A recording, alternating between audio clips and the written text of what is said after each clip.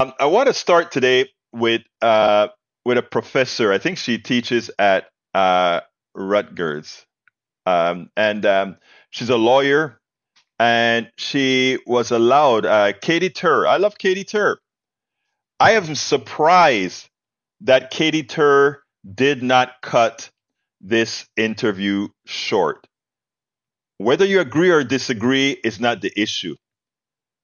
What's the issue is understanding where she's coming from, because her perspective is not only represented by much of what has already occurred, but the perspective that many people have. So I want you to listen to this in the spirit in which she spoke, and then we'll take it on the other side. Me now is Nora Erakat. She's a human rights attorney, Palestinian American activist, and associate professor at Rutgers University. Nora, the images that we've been seeing for the past 6 days, both inside of Gaza and the images of what happened to the Israeli citizens, both have been so gut-wrenching, so difficult to watch. It makes it feel like there is an intractability to this fight. As you've been studying this, what can happen next? Thank you, Katie. These are indeed gut-wrenching images, but they are also preventable images and preventable mass atrocities. The condition that the largest crime and the condition that sustains this violence is the crime of apartheid and the apartheid system that Israel oversees, and that the United States has been the primary supporter of in military, financial, and diplomatic support. This is not something that can be solved militarily. This requires a political and a diplomatic solution, one that so many of us have been working towards. And yet what we're seeing in this very moment is a fomenting for absolute indiscriminate war crimes against Palestinians.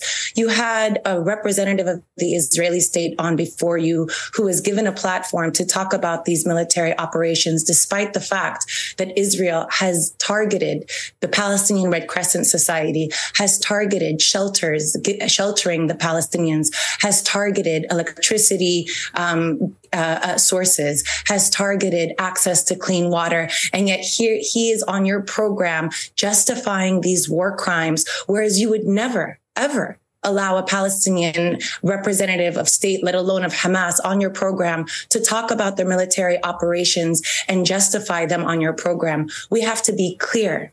If we want to protect civilian life, we want to protect all civilian life. If we want to apply the laws of war, then we apply all the laws of war across the board without exception. And unfortunately, we are hearing a very racist, dehumanizing framework that is justifying these war crimes against Palestinians. Can you justify what you've been seeing happen to the Israelis? Can you justify the images of the babies? Who justifies that? Palestinians are the people who have been protesting non-violently for decades. The Palestinian struggle for freedom is 100 years old, as they have been protesting against the usurpation of their land and their forced displacement. Hamas wasn't established until 1987. Palestinians have been protesting against the siege for 16 years. In 2018, 40,000 Palestinians marched week in and week out while Israeli snipers shot to kill them, as the rest of the world didn't even interview them or ask them about their nonviolent resistance or the barbarism of Israel's response. These are the Palestinians. 34 U.S. states have made illegal boycott, divestment, and sanctions, which is the quintessential nonviolent tactic. And yet we are castigated as being against peace. Palestinians are leading a freedom movement and a future for everybody. What do you and do? Yet Let me ask you, Nora. You turn attention to Palestinians is in moments of these horrific mass atrocities where we're put in a position to have to discuss the violence against Israelis that are abhorrent. But there is violence against Palestinian dailies, even when you can't see it in this sensational war. So what do you do about Hamas? Is Hamas a government that is functional and should remain in Gaza? Do you think that there's a coexistence between the Israelis and the Palestinians with Hamas? I absolutely believe in coexistence. There is only one future. We either all survive together in mutual existence, or we all die together in this mutual destruction. There is no way forward. We have all got to exist together. What is the U.S. and Israeli plan right now? What do they plan on doing? Invading all of Gaza and decimating it? How do you get rid of a fight for freedom? This is a freedom struggle. It's not just encapsulated in one political party like Hamas. It is encapsulated across the Palestinian diaspora, across all Palestinian political parties. You cannot extinguish a struggle for freedom. The demand is an end of the occupation for 56 years now, a demand of lifting of the siege 16 years now, and a demand of the end of 75 years of settler colonial removal and replacement. There is a political solution. Human rights organizations have mapped out a human rights path, which includes sanctions on Israel because of its apartheid policies, weapons sanctions that they cannot be using indiscriminately against Palestinians. There is a political pathway forward. We have been urging all to follow it.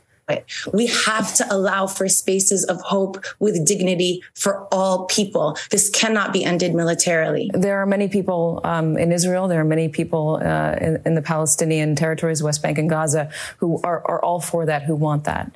And we've talked about the current Israeli makeup of the government and the inability of forging a path forward with Palestinians. We've done extensive reporting on that on this show for the past week.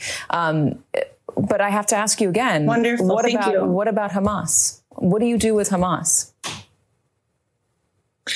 Hamas was established in 1987 in the midst of what's known as the first Palestinian Intifada. They were established as an opposition to the Palestinian, to Fatah, and wanted to wage a liberation struggle. From the moment that the Oslo peace process was established, Israel began to besiege the Palestinians in Gaza by creating a perimeter around them.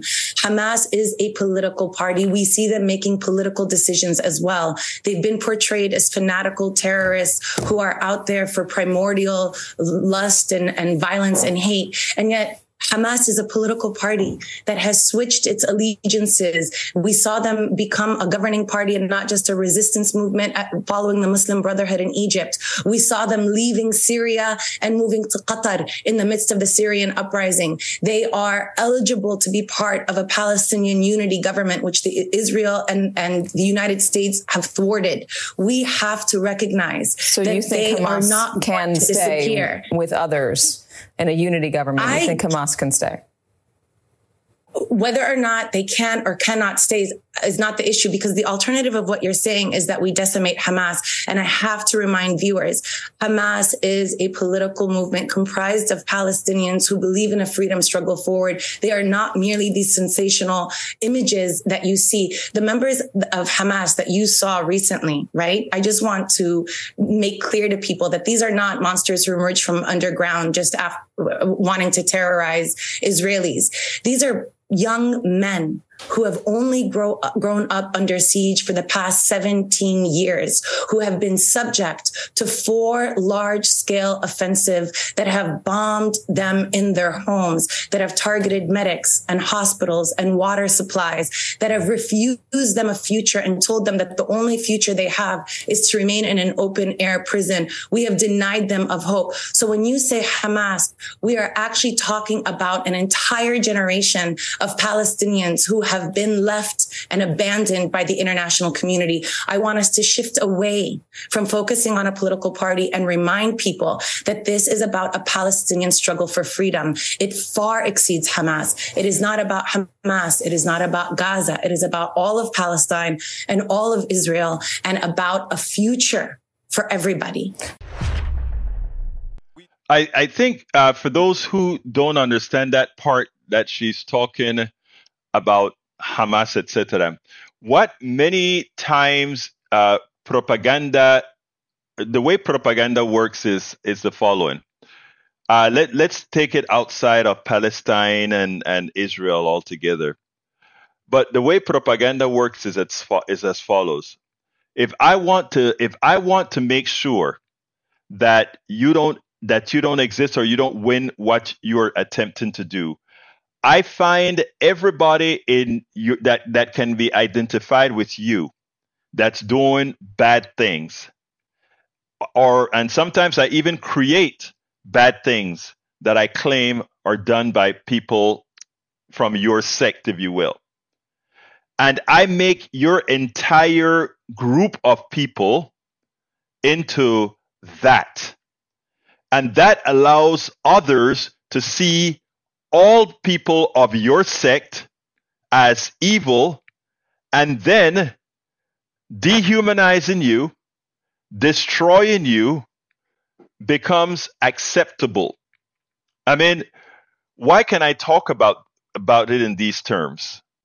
Because as a person of color, as a Black Caribbean Latino guy, we've seen that happen. We've seen some of the conservatives in this chat room use that same method because it's a standard method that's taught. And many that are doing it don't even realize that they're doing it. The example is the criminalizing of the Black man, the criminalizing of the Latino man. Okay, in other words, you see crime, you see Black men. You see crime, you see Latino. And when you make that association, going forward, society in the aggregate can always then justify any bad thing that happens to that person. That's why police officers now can gun down an innocent person, an innocent Black man, an innocent kid with a plastic gun.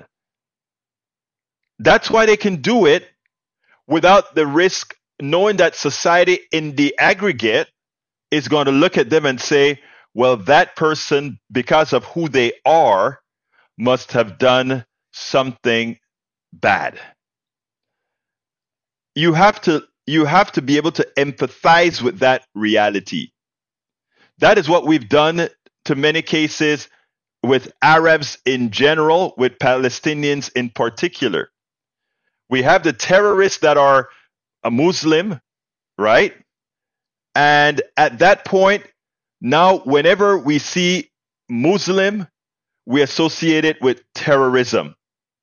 But what is interesting is when you hear somebody say that most of the terrorism in the world are done by many people that you least expect. Was it terrorism when how many Panamanians died? I keep using that as an example.